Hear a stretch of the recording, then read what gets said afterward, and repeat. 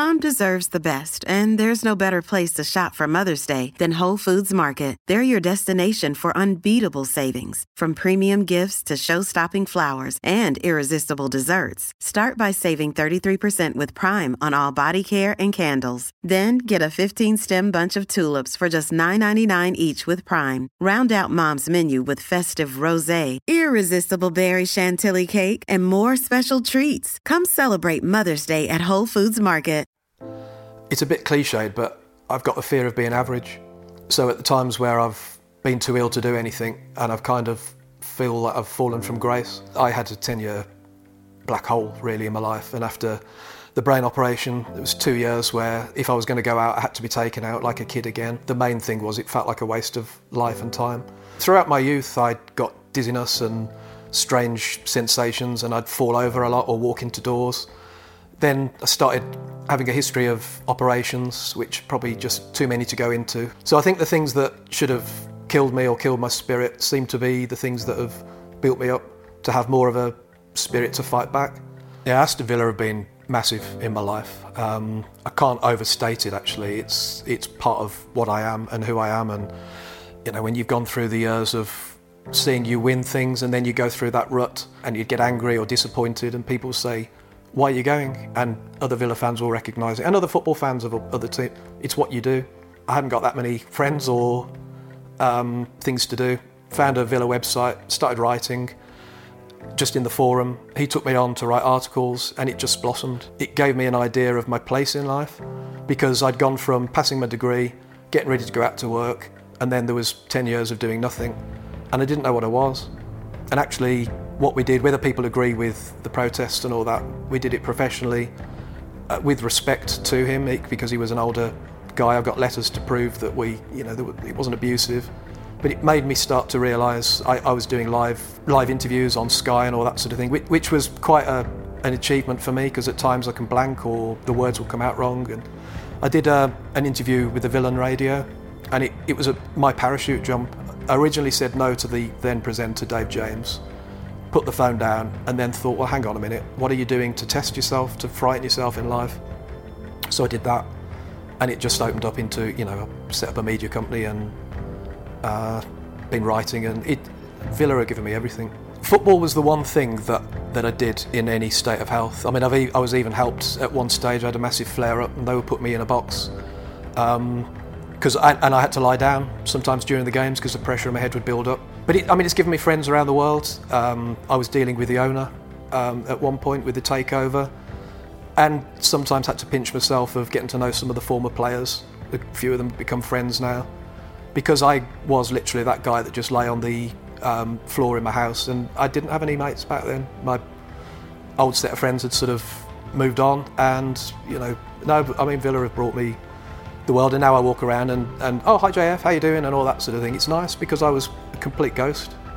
People were telling me in the early 2000s that I should write a book, and all I'd really known is operations, and there was a big conspiracy in the National Health that I go into about me not being treated right and not being put on waiting lists and things like that.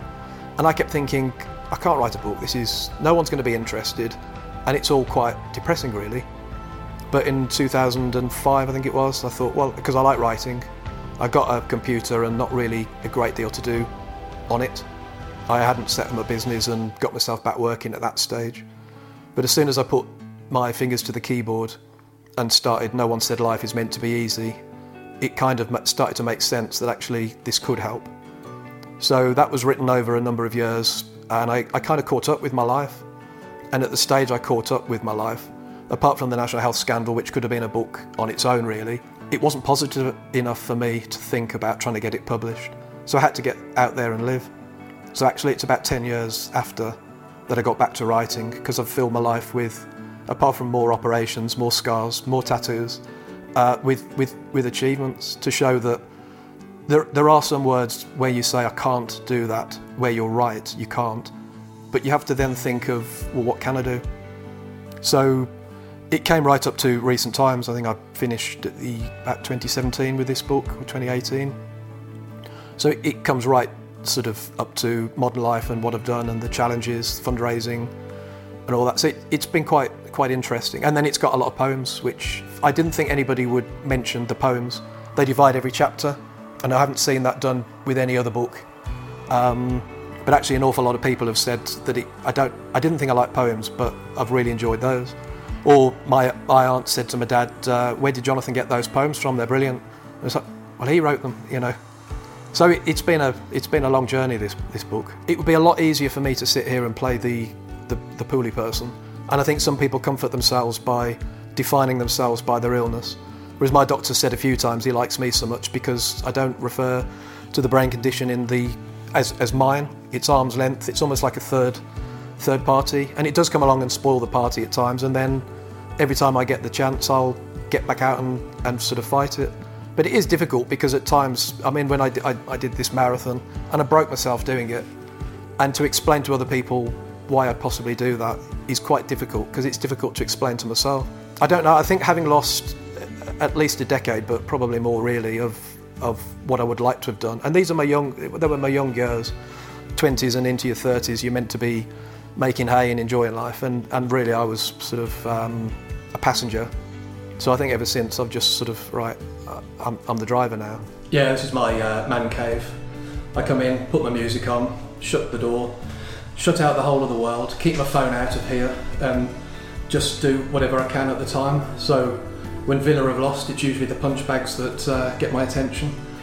But it means an awful lot to me to have a gym myself. For me, mentally, even though my body clicks and creaks and hurts, and I often get very, very tired, this gives me the right chemicals, makes me feel positive. I'd encourage anyone going through good times or bad times to do some exercise because it's so important to the body and it's so important to the chemicals in your mind. And I think my drive is I want to die knowing I've lived. But I think if you're fit and healthy and you're just sitting there drinking rubbish, eating crisps, watching soaps, you're not really living. And one day you might look back and think, what have I done with my time? I think at times I've thought I might have to give up, or there's certainly that 10-year spell. For me, even though I was ill, I was still an athlete. I was still wanting to do it, reading about it, planning when I could, but it was just a very, very long wait, if you like. And I did get so out of shape because there was really no choice. I couldn't move about, I couldn't even walk sort of properly. So I think every time I get that little window of opportunity to train or to do something, even like yesterday, I went for a walk, wasn't feeling the best, get very, very dizzy. It's quite disorientating when you're that dizzy. It would have been a lot easier to just sit down and watch the telly. But I went out, there's a country lane by me, and actually it was fabulous. But you have to push yourself in life to get out and do something. I mean, writing a book is very difficult because you have to think about all the deeper meaningfuls in what you're doing, and actually, I'm not sure it's always a healthy thing to overanalyze yourself. It's definitely a drive from within just to prove to myself that I'm still alive. And some of that is, I mean, things like Ben Nevis or Marathon, it's just, I can't describe the agony. And I nearly passed out and didn't tell my friend that was doing it with me during the marathon because he'd have just put a stop to it there and then. But I do like the thoughts of what other people have told me, and you've read it in the book where they're saying you've inspired me, you've made me reevaluate my life. So I think probably some of it is to prove to others, and especially younger people, because there is a chapter in the book where I go on about, I had a mental breakdown. I think and it was a chapter that I didn't think I'd write, and once I wrote it, I didn't think I'd publish it. But actually, if you're going through a rotten time and you can read someone else's story, when I was in that much of a black hole, dark hole, and everything seemed desperate and over, I think if I can show to some of the youngsters now going through mental health, and the awareness is a lot better now, maybe and it sounds a bit grandiose, but maybe sometimes that's your purpose.